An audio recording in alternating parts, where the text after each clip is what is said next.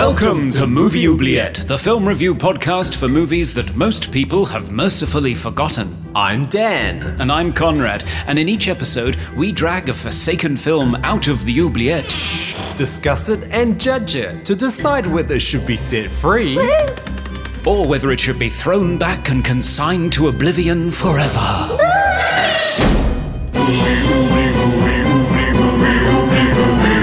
We review the films others tend to forget. Come with us and open up the movie oubliette.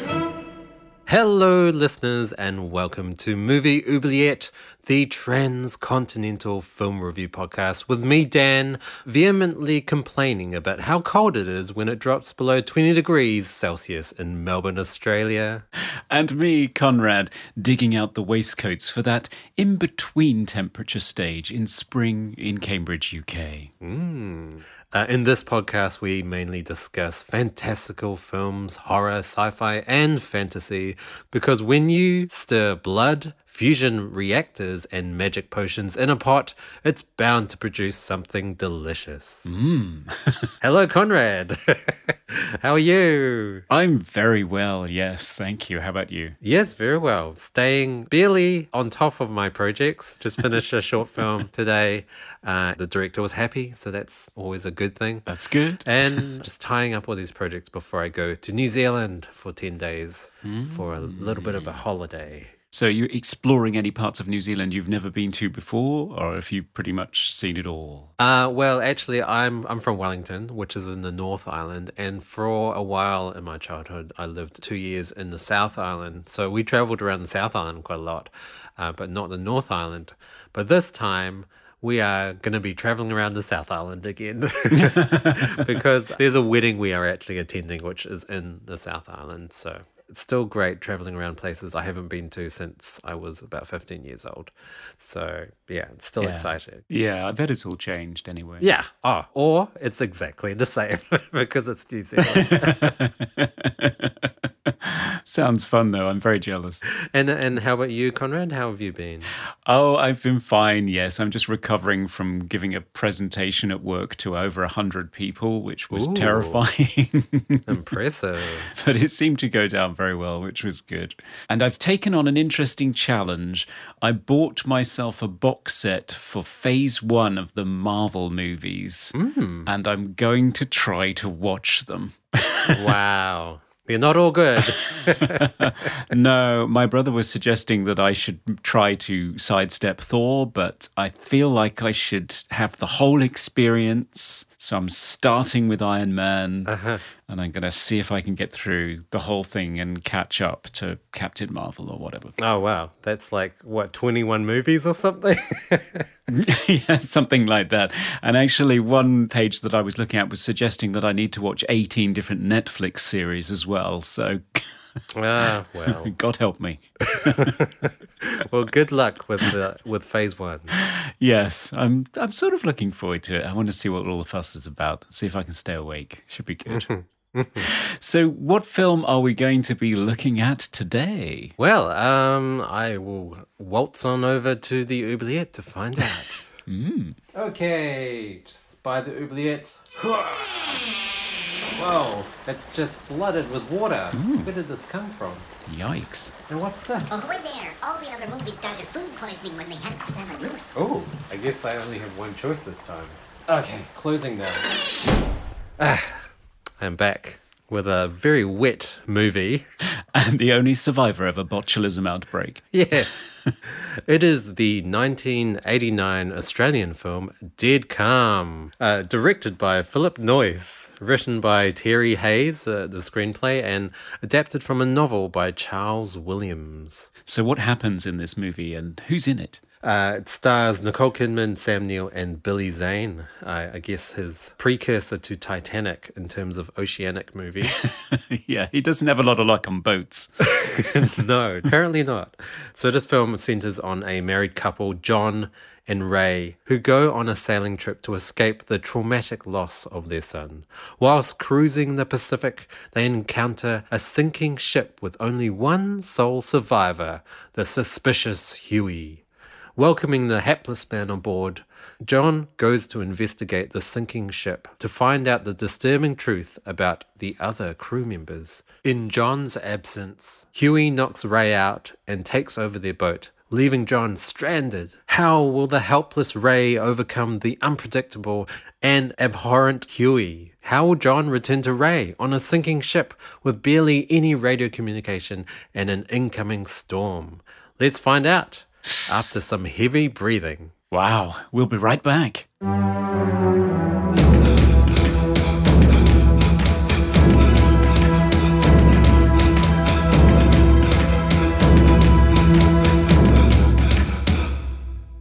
So, welcome back. We're here to talk about the 1989 psychological horror thriller Dead Calm, starring Sam Neill, Nicole Kidman, and Billy Zane. And we have a couple of anniversaries here because this is our 25th episode. Ooh, yeah. Quarter of a century already. It's pretty impressive. Yeah, I mean, I'm surprised you haven't got sick of me yet. No, I'm loving it. And also, this is the 30th anniversary of Dead Calm. What a coincidence. I know, it's almost like we planned it. Yeah, it's the anniversary of the release of the film in the US, but actually it was released in May in Australia, which I think is a bit mean, seeing as Australia made the movie and then they don't get to see it first. That happens a lot, actually. Same with New Zealand. Does it? Yeah, I mean, I remember when, I think it was a Lego movie came out and it was made in Sydney. A lot of animation was made in Sydney, and then it didn't come out in Australia for another like 5 months or something ridiculous like that. So... Yeah, we always get the last screening. So I saw this movie first on rental VHS back when it was originally released. You had never seen this movie before. No. Is that right? No, I never. I didn't even know, prior to watching this, I didn't know it was an Australian film. Ah. Even though it's got two very well-known Australian actors in it. Yeah. I just assumed it was an American film. Yeah, Billy Zane, the soul yank, is pretty much a third wheel in this movie in every sense. Yes, indeed. So over to you. Let's get your first impressions. What did you make of it, having never seen it before? I would say, I mean, plot-wise and just the film itself was a very resourceful film. The whole story was pretty much entirely on technically two boats, but mainly focusing on one boat. And they utilized that boat amazingly. And I was very gripped the entire film. Like, it was a very engaging film and you were just constantly wondering what's going to happen next. How's Ray, played by Nicole Kidman, going to overcome Huey, the crazy American? And because she was kind of a, I guess, I hate to say it, but like the weak female character, but she wasn't. At the same time, she was very, very resourceful and constantly thinking on her feet and constantly trying to find solutions for, getting out of that situation. Yeah. It's amazing, her tenacity and her resourcefulness. I think that's the right word, resourceful. But the film really takes advantage of a claustrophobic single setting in the middle of nowhere. They're isolated. They're on this boat. It's only dead calm for some of the movie. A lot of the movie, there's a horrible storm happening. That's true, yes. It's really tightly wound, actually. I'd forgotten just how frightened you feel for Ray in the situation that she's in. After the first act of the movie, where we introduce Billy Zane and he comes aboard with this crazy story about all of the other shipmates on his ship are all dead because they got food poisoning. And he goes for a snooze. And Sam Neill doesn't believe him, John Ingram rather. And John rows out to the Orpheus, which is the boat that Billy Zane has come from, to see what's what. But in the meantime, Billy Zane wakes up and he gets extremely nervous about John discovering the truth. So he commandeers the ship, beats Ray unconscious and sails off, leaving John behind on a sinking ship. Yeah. So it sort of splits into two movies. One of them is Sam Neill as John Ingram trying to stay afloat on what's left of the Orpheus, which is a pretty tense and exciting situation in and of itself. Reminded me very much of another movie that I love called All Is Lost, starring Robert Redford. I don't know if you've seen that. No, I haven't. It's really cool. It was made very recently. It last 5 years or so. And it's Robert Redford at the age of 80 or whatever on a sinking ship on his own in the middle of the ocean trying to survive with practically no dialogue because he has no one to speak to. So it's just Robert Redford alone on a ship swearing. And that's it. And it's riveting. It's really good. But this movie sort of switches between John's attempt to survive and Ray's attempt to try and figure out exactly how dangerous Huey, Billy Zane's character, really is and how she's going to extract herself from this situation. And it has to be said the couple are actually trying to recover from a traumatic experience in the first place, because the very beginning of the movie is a horrible car accident where their infant child is killed. So they're actually on this yacht to sort of repair their lives, and then Huey happens to them. So it's a test of these two characters' mettle. Yeah, exactly. And what I loved about this movie, and I actually watched this movie with my wife, and she pointed this out, that even though Nicole Kidman, Ray, is the female and is the weaker character in comparison to Billy Zane's Huey character, she really overcomes that weakness and she overpowers Huey and manages to knock him unconscious, which is such an amazing thing to see in a film. And the movie kind of was going in a direction where you kind of expected Sam Neill to come back onto the ship and to save the day, and Ray was the damsel in distress. But it didn't do that, and she managed to figure it out herself, and it was really great to see, apart from the ending, of course, which just ruins everything. But if you disregard the ending, I would say it's a pretty perfect movie in terms of characters and development of characters as well. Like Ray's character, she was incredibly traumatized by the loss of her son, and she was a wreck at the start of the film, but because of that vulnerability she was able to survive and triumph in the end. Yeah, and it's interesting that not only does she outwit and overpower Huey, despite him being extremely cunning and manipulative and frightening, she also manages to rescue John, because John doesn't get back to the boat to rescue her. Exactly. Yes. He is drowning, and she knows that he is because he's contacting her over the radio, just clicking the on-off button, because that's all he can get through because it's all malfunctioning. So he's just doing Morse code on this switch. So she knows that she has a time lock that she has to defeat. She's got to get back to John within 6 hours or whatever, otherwise he will die. She's got to overpower this guy who is very dangerous. And she manages to do both. So it really is Nicole Kidman's movie. Yeah, 100%. I would say that the least important character is actually Sam Neill. Yeah. He should be third billed, really, in this film. But he's not. He's like first, I think. But yeah, and also worth mentioning that there's also this massive storm happening as well.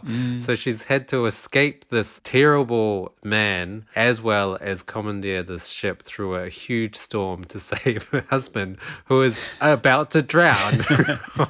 Yeah. It's incredible hurdles to overcome, and the payoff at the end is so exhilarating. Yes. I was almost jumping for joy at that moment. And the thing that I particularly love about her coming to John's rescue rather than John coming to hers is this is even reflected in these two mirroring moments from the beginning and the end of the film. You have one scene where John is visiting Ray in the hospital after the car crash where their son dies, and the doctor is shining a light in her eyes, and her pupil is fixed and dilated, and John is talking to her because the nurse says talk to her, and he's saying, Ray, come back to me, stay with me, and she is unresponsive. And there is this sense where you go from that to the beginning of the story proper, that she really hasn't come around yet, she hasn't returned to life at all. And you have the same scene where John is adrift at sea on what's left of a raft he's created after he's burned the Orpheus into the sea.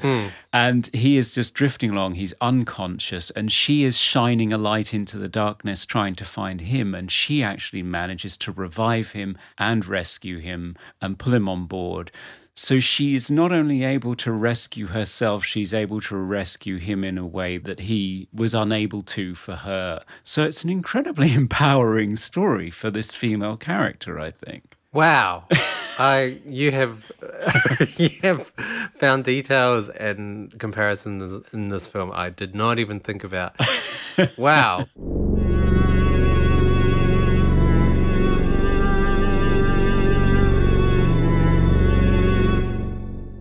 Huey's character, Billy Zane, very unpredictable, very kind of, like you said, manipulative and almost maniacal. He doesn't really make any sense. No. Yeah, you can't predict what he's going to do. And I love villains or antagonists like that. It's frightening.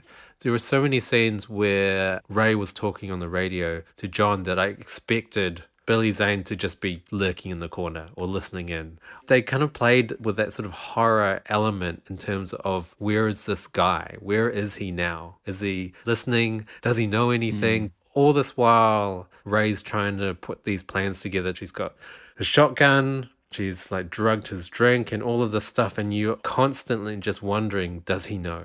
Has he found this? Has he found that? And it's very, very tense throughout. Yes, you're really worried for her the whole time. That's the thing. And I think, although it's a trope of these types of movies to have a woman in peril as spectacle, as something that you're meant to enjoy, I don't think it's gratuitous in that way. And even the moments where she does have to submit to him sexually, it's not actually a submission. She's manipulating him. It gives you a fragile woman who is fragile for a very good reason, who through the course of the film has to really dig deep and find resources that she didn't know that she had. You're worried for her, but you're cheering along with her when she's successful. So it's very effective in the way that it does that. And yes, Billy Zane, hats off to him. He is batshit crazy in this movie. Yes. But in a completely believable way. He's not chewing the scenery necessarily. No. But his motives are never really explained. Even when you see when John's on the Orpheus and he's watching these home movies of what happened on the Orpheus, he's sort of ranting and raving at the other people on the ship with him and complaining all the time. When he describes it to Ray, he's just talking about they were trying to kill me. As though he's paranoid. They were trying to steal my light. It's not made clear exactly what his problem is. And I was reading several criticisms of the film that the screenplay writer, Terry Hayes, in stripping the original novel's 5 characters down to 3. Oh. Yeah, so there were 5 characters originally. Oh, I did not know that. Yeah, so on the Orpheus, John discovers the skipper and Huey's wife, I think, still alive. And all of his psychology is sort of explained by his wife and his reasonings and what happened. Paring it down to 3 characters, the criticism was that he doesn't fill the void because Billy Zane's character's psychosis is never explained in any detail. But I actually think that's one of the film's strengths. I think the worst thing that anybody ever does in a horror or psychological thriller movie is try to boil down its character's psychosis as though that's even something that's possible. It's like when Rob Zombie did a remake of Halloween and the first half an hour of it is, let's find out about Michael Myers' terrible home life. I don't want to know that. That completely demystifies this iconic shape that is just a focus of irrational fear. I don't want to know what makes him tick necessarily. 100% agree. I find when horrors over-explain killers, it loses its mystery. I mean, obviously, when things are too ambiguous, then it's just nonsense. But having a little explanation is all you need. And I felt like Dead Calm did it well. I thought his character wasn't too crazy. He was still a human being. He still had needs. Yes. But he was still unpredictable enough to be just really, really terrifying. Yeah. 1 minute he's charming, the next minute he's beating you to the ground. It's scary, isn't it, when you can't tell what somebody's going to do. And he is a charming, handsome guy. Yeah, he is. And kind of lovable. You've got moments where he's sort of dancing on deck to his low production garage music. Yes.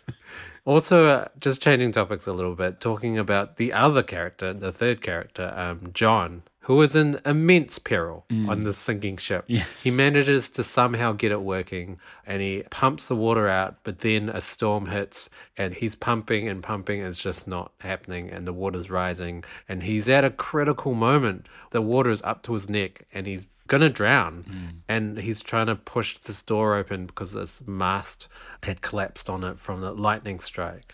And I think he accidentally dislodges a pipe and then he's breathing through a pipe. It's just level after level of like even more peril. And I felt so tense when he's underwater and he's just breathing through a pipe. What can he do now? He is screwed. And then a fish turns up and I just crack up laughing because Sam Neill's face when he sees that fish is priceless. It's amazing. Yeah. Well, it took me a moment to realize what it meant, but of course it means if a fish can get in here, then there's a way out. Exactly. I had to rewind because I was laughing too much. But yes, it did mean that there was a way out and he did manage to find a way out. And yeah, again, there were so many moments in this film where I was really cheering for the characters because there was so much danger. Yeah, and I think what helps with that is Sam Neill's screen presence, because he is just such an instantly likable guy.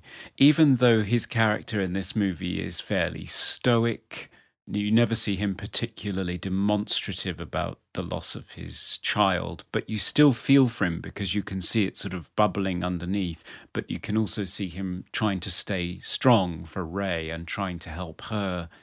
He's such a resourceful, stoic figure who just keeps going that you can't help but root for him. And I was wondering if this is his big breakthrough, this movie, because I can't think of anything he'd done before this that necessarily got the same level of attention internationally. I mean, I remember him being the Antichrist in Omen 3 in 1981, but that's not necessarily going to win over a mass audience. I mean, I've always found Sam Neill kind of one of those actors that's always just bubbling under the surface. He's doing all of these great roles. The only big movie I can really think of him being in is Jurassic Park. Yes. He's been in a lot of films though, and a lot of very cult classic films. Like I can think of Possession, In the Mouth of Madness. Like these are bizarre films. And then he does Jurassic Park. And I don't know, he's always been one of those actors that has never really strived for a huge amount of stardom. He always kind of picks a lot of films that are smaller, lower budget, indie films. He's also in Hunt for the Wilderpeople, directed by Taika Waititi, which is a New Zealand film. Yeah. So he never strays away from independent cinema. No, and he's always brilliant and he's always subtly different in everything that he does. He's really an unsung hero, I think. He is a very, very good actor. Yeah, I would 100% agree. Also, I wanted to mention Nicole Kidman turned 20 in this film. So she was very young, and that role that she played for this is phenomenal. It's a tour de force for Nicole, and it's probably the reason why this sort of launched her internationally, because straight after this she was hired to be in Days of Thunder, which is where she met Tom Cruise, who ended up being a fairly significant figure in her life. She's in sort of 80% of the film she is in, and she's in really tough situations, and she has nowhere to hide in terms of her performance in this movie. I mean, and she really gives it her all as well. I mean, both acting-wise and physically. There's some very revealing scenes where I didn't know that Nicole Kidman did things like that. Like, she really gave it her all, and it really paid off. I guess we have to talk about the ending. So, I mentioned it before, but the ending really ruins this film. And I read that the studios wanted this ending. This was not the original ending that Philip Noyce had planned. It's such a finely tuned machine, this movie. It's so obvious that this ending has been added because this 3-act structure of the film is so perfectly drawn, with a sort of prologue that introduces their trauma, then the first act leading up to the point where the two are separated and you have that overhead shot of the Saracen, which is John and Ray's boat with Huey and Ray motoring off over the horizon, leaving John behind. And there's the first music cue, I think, comes up there and it fades to black. Then you have Act 2, which culminates in John figuring out that he's got 6 hours before he goes under, and the generator being flooded and all the power going off and all of the screaming voices on the VHS videos of what happened on the Orpheus with Huey there, the dastardly Huey. And that sort of comes to a close with her knowing that he's going to drown and him knowing that he's going to drown and her realizing she's got to do something about it. Again, music cue, fade to black. And then the third act, which is Ray overcoming Huey, overcoming the storm, finding her husband and rescuing him and pulling him aboard and saying, we're going to be okay now. And it fades to black. And that so should be the end of the fucking movie. Because it's perfect. And then up comes another scene and you think, what the fuck is this? This slasher movie coda where Billy Zane's character, who was just put in a raft, Ray didn't kill him. She put him on a life raft and just pushed him off into the sea. Yes. For the fates to befall him. Whatever happens to him, she doesn't care.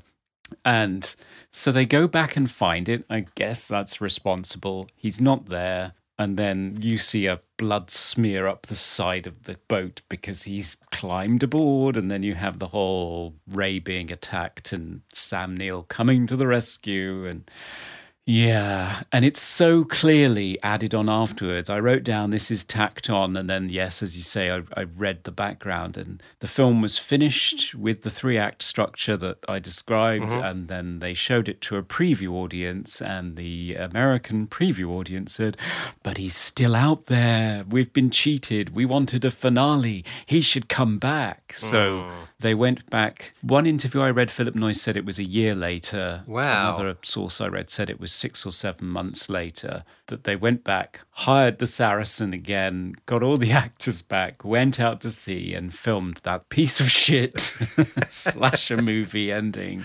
Yeah, obviously I hated it because the whole point of the film was Ray, a female character, overcoming a male character and also saving her husband, and she was the hero of the film.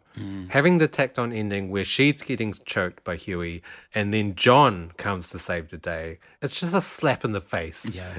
You might as well have just slapped Nicole Kidman in the face because she was not the hero. And by the way, we have to explain exactly what happens as well to listeners out there. This is the most ridiculous ending I have ever seen in a film, ever. Like, I was on the floor laughing and holding my stomach because I could not believe what I just witnessed. So, Ray's getting choked by Huey, and John grabs a flare gun. He shoots it through the sail of the ship, and I think it goes into the mouth of Huey, and all the orifices on his head just light up like a sparkler. And it's indescribable how they could come up with something like that. It's almost like the studios came to Philip Noyce and say, hey, we need a better ending. And they were like, no. And then they said, no, we need one. And he said, okay, fuck you. I'm going to put the most ridiculous ending I could possibly think of, because that's what it felt like. A complete middle finger to the studio say, here's your ending, motherfuckers. Yeah, it's the only explanation that makes any kind of sense, because you end Act 3 with the couple clutching onto each other. Both have sustained multiple physical and emotional wounds and traumas.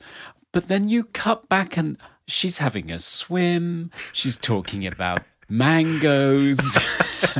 He makes this lovely breakfast for her on a tray after sudsing her hair, and she's stretched out on the deck, sunbathing in her skimpy 80s swimwear. And it's like, would they do this?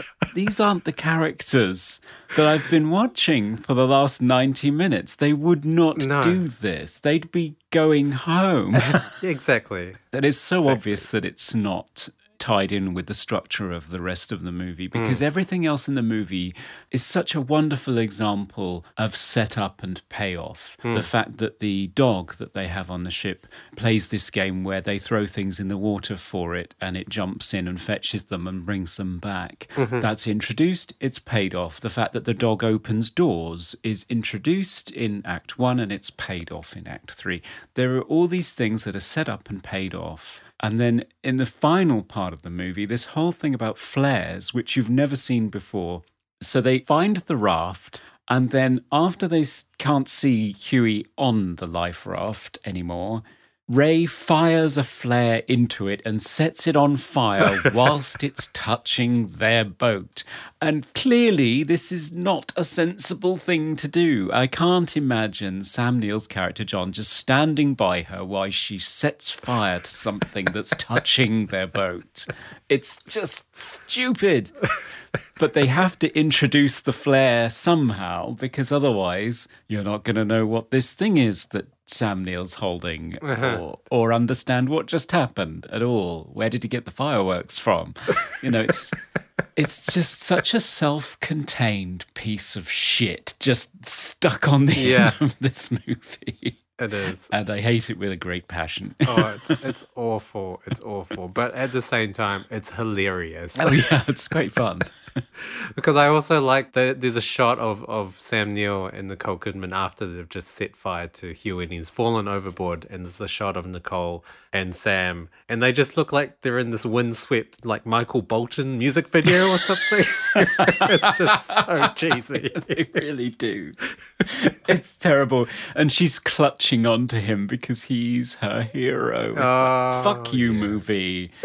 That's not the ending of this movie. The ending of this movie is Ray's husband clutching onto her because she's the one that found the deeper well of inner resources to overcome this particular trial by fire and rescue them both.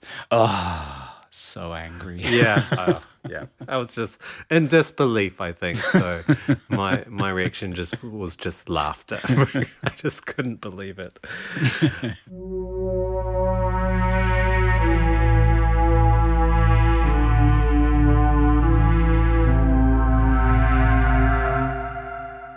So if we talk about the technical aspects of the movie, we've crossed paths with this particular cinematographer before, Dean Semler, painting his canvas with beautiful sunsets and so on. The film does look incredible, it has to be said. Yeah. Remind me what other film he worked on. So he's our friend from Razorback. Oh, of course. Yeah. Some incredible shots. Some very iconic shots as well. I love the shot where John has just set fire to his sinking ship and it just looks incredible. Like a moving painting. Just raging flames on this sinking ship in the pitch black darkness as a backdrop, and just amazing. Yes, and Sam Neill's character just standing on a raft giving out this primal roar while he watches this thing burn. Yes. His last hope of telling Ray where he is. There's some fantastic shots in this movie, and as well, Philip Noyce's direction. So, for example, the first time that you're introduced to Ray and John after the prologue where you get to see the horrible accident, the shots are incredibly close. It's incredible close-ups of just their faces when she's waking up and he's talking to her and easing her into the day. It's very intimate. You're immediately put in very close proximity to these characters in the face of their grief. Also, the way that they use eyeline to establish who your audience identification figure is. So in that scene where Ray is having her first set to with Huey and she's confronting him about what actually happened on the Orpheus, and he starts shouting at her, and it goes from him being defensive to him being very threatening very quickly. And you go from a simple shot, reverse shot, characters looking at each other, and it eventually gets to the point where the camera is in between the two characters. And Nicole Kidman is looking just slightly camera right, so she's not looking straight down the barrel of the lens, but Billy Zane is looking straight at you. So immediately you are Ray, you are put in her position. And this is exactly the same trick they used in Silence of the Lambs a couple of years later. Clarice Starling was always looking slightly camera right. Hannibal Lecter was always staring directly at you in all of their conversations. And it's really effective in terms of putting you in that character's shoes. Yeah, 100% agree. There were so many close-up shots, and it plays with the theme of claustrophobia. Everything was just so close.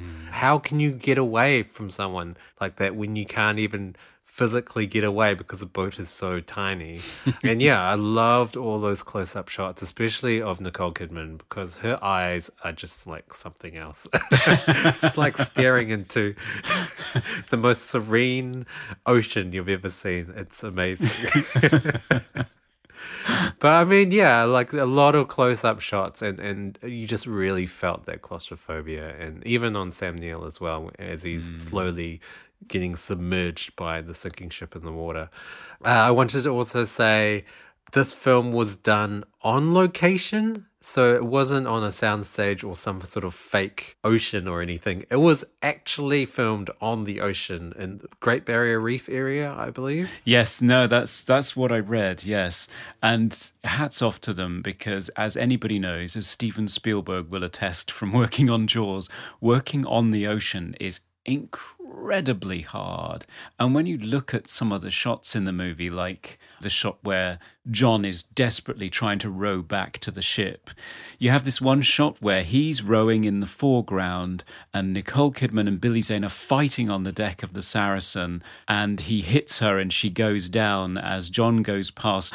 And that's all in one shot. And you think, how hard was that to coordinate? How many times did they have to try that to pull that off? Oh, incredible. I mean, I'm just floored by the fact that it was all filmed on an ocean, like far enough from land that you can't see land as well. I mean, obviously, maybe they shot it in a certain angle, but yeah, I always just think all ocean movies are just filmed in some sort of soundstage where they've just made a fake ocean, but it really wasn't, and it really shows. Like, you felt isolated, you felt like if something went wrong, you were screwed. Yeah. It's a testament to a lot of 80s films. You could feel the elements in 80s films because nothing was sugar-coated. And also, I don't know what it is with 80s movies, but everyone just looks so sweaty and moist all the time. I was going to talk about this. Billy Zane seems to be automatically damp at all times in this movie. And I'm not sure that it's entirely realistic. So he's wet when they pull him out of the water. He's wet when he's explaining what happens. Then he goes to sleep. Then John goes to look at the Orpheus.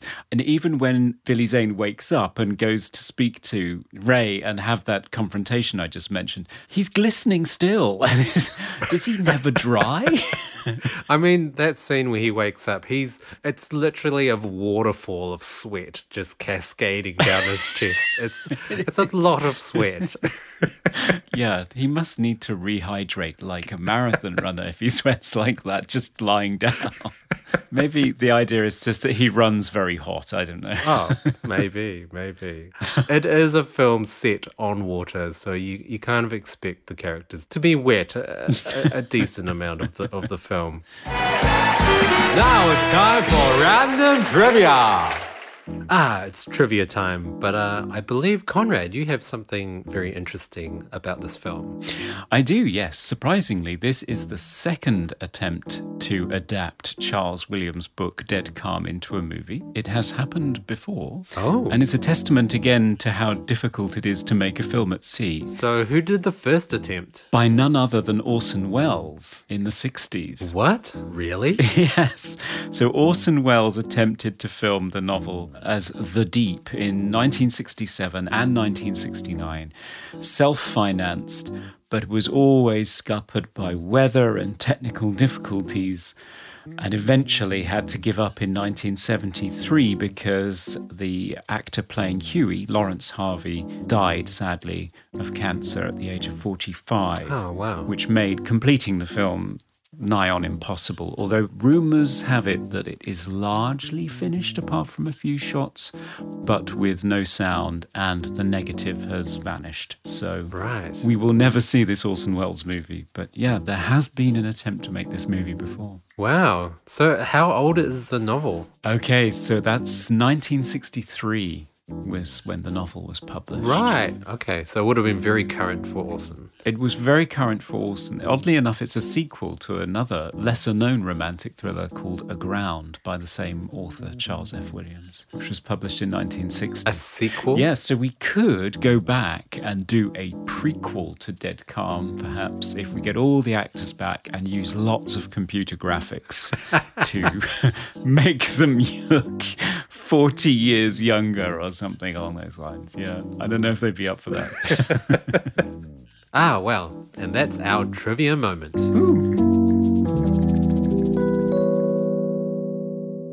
So, shall we talk about the score? Because there actually isn't much score in this film. No, I was surprised. I remembered there being a lot more music in this movie, and I do have an unmentionable bootleg of the score, and it's sort of 30 minutes of different atmospheres and textures. But actually, when you watch the movie, there's a cue at the end of Act 1, there's a cue at the end of Act 2, and there's a profusion of music in the finale, granted, but it's very spare. And I think it's the first work of Graham Revell, who has gone on to score multiple big blockbusting movies like Tomb Raider and so on. Right. But I think this was his first. I like scores that have kind of restrictions. It's always great with a full orchestral score and the sky's the limit. Every instrument known to man. But I like how this score had very limited instruments and instrumentation. So there were kind of three elements of the score that I noticed. There was obviously the breathing. So this just intense breathing, which I don't think I've ever heard in a score before. So that was interesting. I was wondering if there was a Maori influence there, because I believe he is a Kiwi. Oh, amazing. For me, I kind of got the breathing reminded me of kind of modern contemporary theatre. I don't know. It was different for sure. And it was often accompanied by percussion. So that added to the very fluid but action-packed vibe. But then there were also moments where it was synth pads, these electronic, airy pads that just gave it a really spooky atmosphere that I quite liked. Yeah. And then the third element I noticed was in the kind of finale where it had almost like operatic, like really strange modal, Odd vocalizations in there. yeah, really weird. So this is another Fairlight score. So again, another connection back to Razorback, the Fairlight CMI, which was an early sampling instrument. So over in the States, they had the synclavier or synclavier, I'm not sure how you pronounce it. But in Australia, you had the Fairlight, and it cost the same as a house. It was sort of $35,000. Jeepers. And Graham Revell came up out of the industrial electronic sphere. He was in a group called SPK. I don't know if you're familiar with them. Don't know what that is. No, me neither. But that's what his background was. And he said to his record company, I could make an amazing record if I could have this instrument or whatever. And they gave him an advance for an album, and he bought a house and he bought a Fairlight. And the Fairlight seems to have set him in good stead because he got the job doing Dead Calm. And a lot of it is sampled effects. So you've got sampled percussion, sampled breathing, and sampled weird vocalizations that he's playing.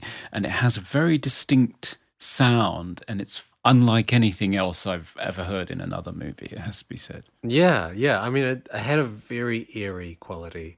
It never felt like it resolved ever. No. It felt like it was always constantly changing and constantly moving, but not really resolving. And yeah, it was reflective in terms of the story. Like we were just constantly peril after peril after peril after peril. It made me feel uncomfortable throughout the movie. Yeah. Very sparsely used and very effectively used, I thought. Most of the action scenes were musicless. Yes. And I love that. I love watching an action, tense, thrilling scene that has no music to force feed the tension. It forces the actors to actually act because that is what carries the scene. And all the action scenes and all the suspenseful scenes in this movie were just tremendous to watch. Yes, really tense because there's no music telling you how to feel about them or how they're going to turn out. So yeah, and also focusing on sound design because there's a lot of bashing down doors in this movie. yeah, lots of creaking and sloshing and I loved it. Dead calm. Coming to you live from the Movie Oubliette Theatre, it's the prestigious Mobley Awards.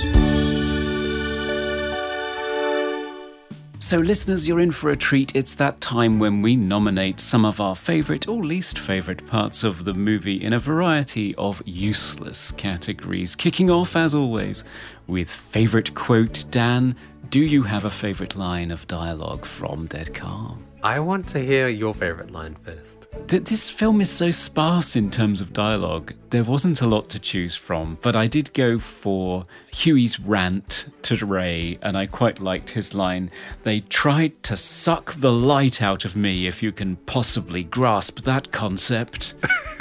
His crazy rant I thought was pretty memorable, but I couldn't think of anything else. How about you? Yeah, I mean, that's why I wanted to hear your nomination first, because I couldn't come up with anything either. There wasn't anything hugely memorable or iconic. It's not to say the dialogue was bad, but I felt like the dialogue was more functional rather than trying to be a signature line. So yeah, I couldn't come up with anything. Yeah. So let's move swiftly on to hair and costume. And again, we're limited in choice because we've only got 3 humans to look at. Do you have a favourite piece of wardrobe in this movie? Well, I mean, I think I would say it goes without saying that Nicole Kidman, with her just perfect red ringlet curls in any situation, whether she was wet or dry or woken up, just perfect every single time. And yeah, just very 80s as well. Huge and perfect ringlets. Yes, I was going to say that too, and I was going to call it a frizzy perm, but it's not a perm actually, it's natural curls. That's the way her hair is naturally, or at least it was. She made headlines in 2017 when she claimed that she has straightened and ironed and tortured her curls so much that she has, quote, tortured them to death, that they've gone, that she can't get them back. Very sad. My wife was very jealous of her hair in this movie. But my wife also has curly hair, so... But it never looks like that. Yeah. Sorry, Hannah. No, it's pretty spectacular, it has to be said. So, speaking of frizzy perms, most 80s thing in this movie. Did you have an 80s thing? I think it has to be the tape cassette Walkman that Billy Zane has. I mean, I had one of those growing up, and I think I did actually use a tape Walkman well into my 20s, so into the mid-2000s, I think. I think I just liked how indestructible tapes were. You could just throw them in your bag, and they wouldn't get damaged. Obviously, over time, the tape would wear down and playback got really warpy, but they weren't as fragile as CDs, so I just liked having tapes. Yes. And you could do mixtapes, of course, as well for your friends. Exactly. Which is great. Or just record the radio, which is what I did. For me, it was yuppies in pastels and chinos on a yacht. Yeah. I thought that was Fair call. pretty 80s. I was sort of expecting Duran Duran to go by in the other direction doing a music video. And I was reading that apparently there's a whole genre of music called yacht rock. Is there? Apparently. What does that sound like? The description I've read of it suggests that it's sort of soft rock played by people having yacht parties. So Footloose, the Eagles, Hall & Oates, Kenny Loggins, kind of, yeah. Okay, so something I would probably never listen to because I get incredibly seasick. Really? Yeah. So, next category, favorite scene, Conrad. I think it has to be the end of Act 1. I think it is so tightly wound, that whole climax with John trying to get back to the boat, Ray fighting with Huey on the boat. And there are some great shots in that scene, like the scene where Ray is trying to turn the boat around and get back to John, and she's looking at him through the binoculars and wondering why he's rowing back with such wild abandon and signalling to her. And in that shot, Huey pops up through a hatch in the deck and gets in between her and John to signal that she's to intervene and get in between them. And that difficult to coordinate shot where John goes past and they're fighting on deck as he's rowing past. And yeah, it's such a finely tooled piece of action suspense. Yes. And it closes out the first part of the movie brilliantly. I thought it was great. Oh, amazing scene. I think mine is, I think it's the end of Act 2. So the scene where Ray manages to finally overpower Huey. And it's actually quite complex. There's a lot going on in that very short span of time. They've just had sex, and Ray tricks Huey into drinking a drugged cocktail. She tries to use a shotgun against him, but he overpowers her, throws her to the ground, but then the drugs kick in and he misses the 2 shots. The storm hits and they're both thrown to the ground, as well as a harpoon gun, which Ray grabs, runs to another room, closing the door behind her. Huey tries to barge through the door. Ray shoots the door twice with the harpoon gun, the second seemingly hitting Huey because there's blood dripping from the harpoon in the door. She opens it. Huey lunges at her, tries to choke her, but then the drugs take full effect and he finally passes out. The door closes behind Ray and it's revealed that she's accidentally shot her dog, which is horrifying. Oh, yeah. The poor dog. And that all happens in a mere 5 minutes. So there's a lot going on. Yeah, it's pretty full on. Yeah, it's just well choreographed, well shot, believable action. You really are rooting for Ray in this scene. It is a great scene, and I think it's the reason why Philip Noyce quickly became known as a director for thrillers, because he went on to do Patriot Games and Clear and Present Danger, so 2 of the Jack Ryan movies, and he became known for that. You only have to look at those 2 scenes to see why. Yeah, really great. Okay, so thriller cliche. Did you have a thriller horror cliche for this movie? I mean, I think it's the start of the film. I can't even count the amount of horror and thriller movies that start off with some sort of traumatic car accident. Just hundreds, Right. hundreds and hundreds and hundreds. And it's always followed as well by a nightmare. So waking up, remembering this traumatic event, which happens in this film as well, with Ray waking up and screaming. Yes, that's very true. I hadn't thought of that. That's very true. Yep. Well, mine was The Dog Gets It. Because family pets do not do well in psychological thrillers, do they? Let's be honest. That's true. That's very Ever true. since Glenn Close boiled the bunny in Fatal Attraction in 1987 and coined a phrase even for overly possessive woman, after that, every seemingly helpless psycho who invades the nice but flawed middle-class family home always kills a family pet in the second act at some point. But I suppose this film does have to get kudos for it being Ray who actually kills the dog accidentally, and for you not really realizing that that's what's happened at that point. I think it works quite well. It's also incredibly shocking as well because she's just overcome Huey as well, so you feel all happy and then the door slowly closes and it's just an impaled bloody dog on the door. Yeah. And a good bit of misdirection on the sound design too, because what you hear is just a muffled woo. That's true. And you don't know whether it's a human or a dog, and then lo and behold, she has harpooned her dog when it tried to open the door. Yeah, not great. Poor dog. Yes, so effect. Did you have a favourite effect in this movie? I kind of chuckled a little bit at the 80s lightning because it was clearly just an optical effect. They'd just drawn it on. Yeah. Kind of almost reminiscent of Fantasia or something. It just didn't look right at all. But it's not really an effect, but I really like the burning ship scene. Well, it's a practical effect because they completely rebuilt a mock version of the Orpheus that they could burn. So That's true. That's true. Yeah. Yeah, I love that scene. And how about you, Conrad? For me, I think it's a bit grisly of me, but I do like the toddler flying through the windscreen in the traumatic car accident at the beginning. Yeah. Because it doesn't look like a dummy. It's backlit, that's the thing, and it's just sort of wispy toddler hair and, yeah, very disturbing, actually, I mean, thinking about that it. scene was really visceral because normally when you see a car accident in movies, it's from the exterior, so you just see the car flip and bounce around and explode. But this was inside the car. Yeah, it's nasty stuff, and I think it's one of the first times that had been done, and Philip Noyce got the idea from watching some Australian safety board test videos where they would put a camera inside the car and put dummies in the car, the old crash test dummies, to see.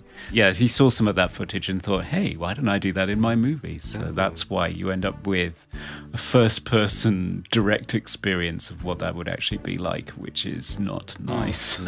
No, did not look nice. So we have talked about sound design. Did you have a favourite sound design moment in this movie? Yeah, so I'm harking back again to the ship being on fire.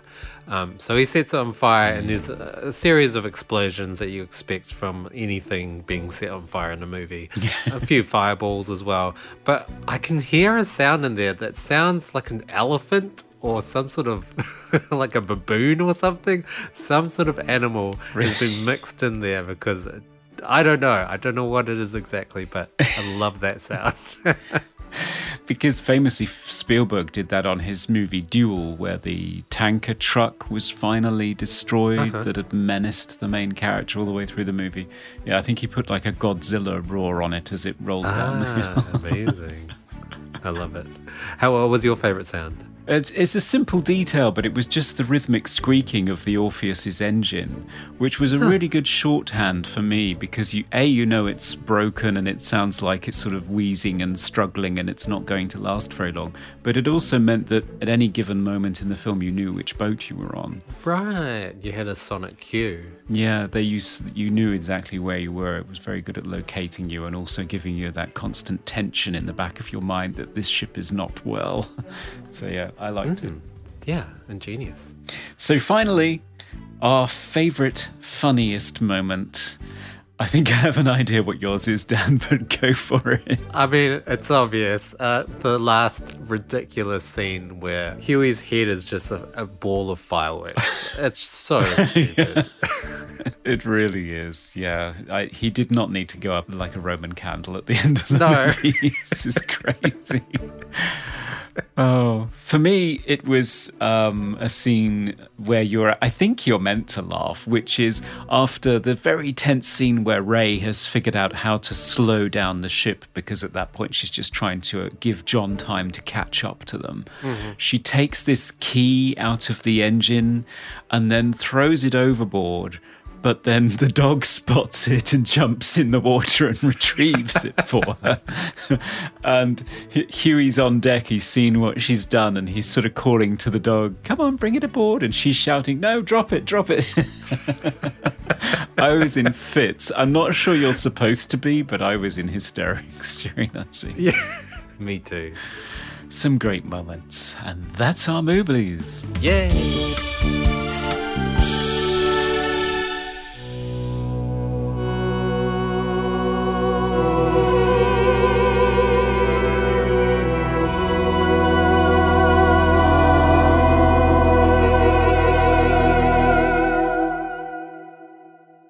Welcome back, and it's that nail-biting time when we find out the final verdict. Is this film going to be rescued into the arms of a waiting Nicole Kidman, or is it going to have a flare shot into its face and blown up and thrown into the sea to be forgotten forever? Dan, I'm sure everyone is completely on the edge of their seat waiting to find out whether you love this movie or not.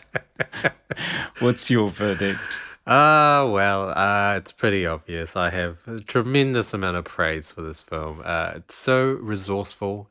I've said that word a lot, but it really is. It uses very limited elements and actors, characters, story, but it does everything amazingly well. I was so enthralled from start to finish in this movie. I would have to say, out of all the films that we've covered, this was the most gripping. The outcome and the payoff at the end, not the real end, but the actual ending that should have been, was so immensely satisfying. And it was great to see a horror thriller where the female character wasn't completely stupid as well. There were so many horrors where it's just like, don't do that. Don't do that. Don't go there. What are you doing now? He's behind you. But in this film, it didn't do any of those cliches. And No. Ray was such an engaging character. It's so great in the 80s to see a woman who is intelligent and, to use your word, resourceful, and to come out on top and even rescue her man. I think it's fantastic to see. So I'm assuming you like this film too.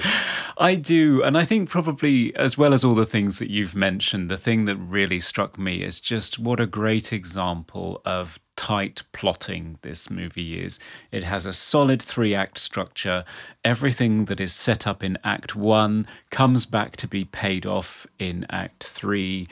It's just such a great example of lean, effective writing. And it just puts so many films that I see now to shame. This is a really good, exciting thrill ride of a movie.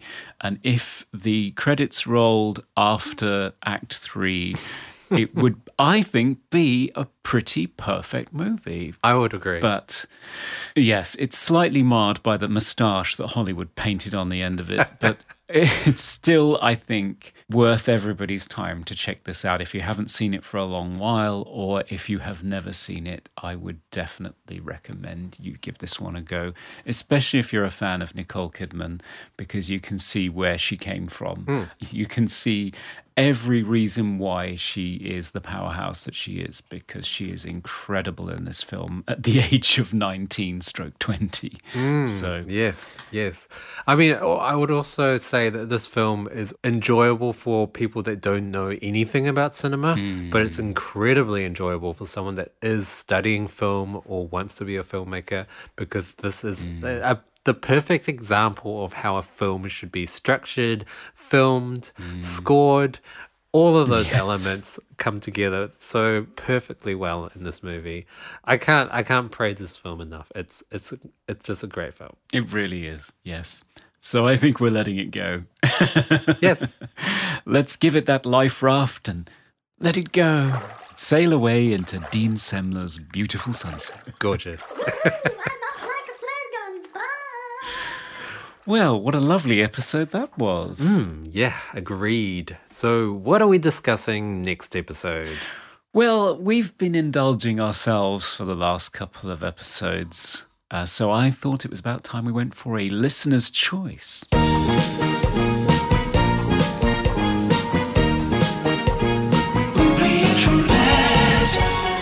Oh, get to spin that oubliette roulette again. We do. So wheel it out from the cupboard. Just a sec. Okay, dust it off and give it a spin there, Dan. All right, here we go. Whoa, it's a bit rickety. Where did you find this thing? Bit of cost cutting, I guess.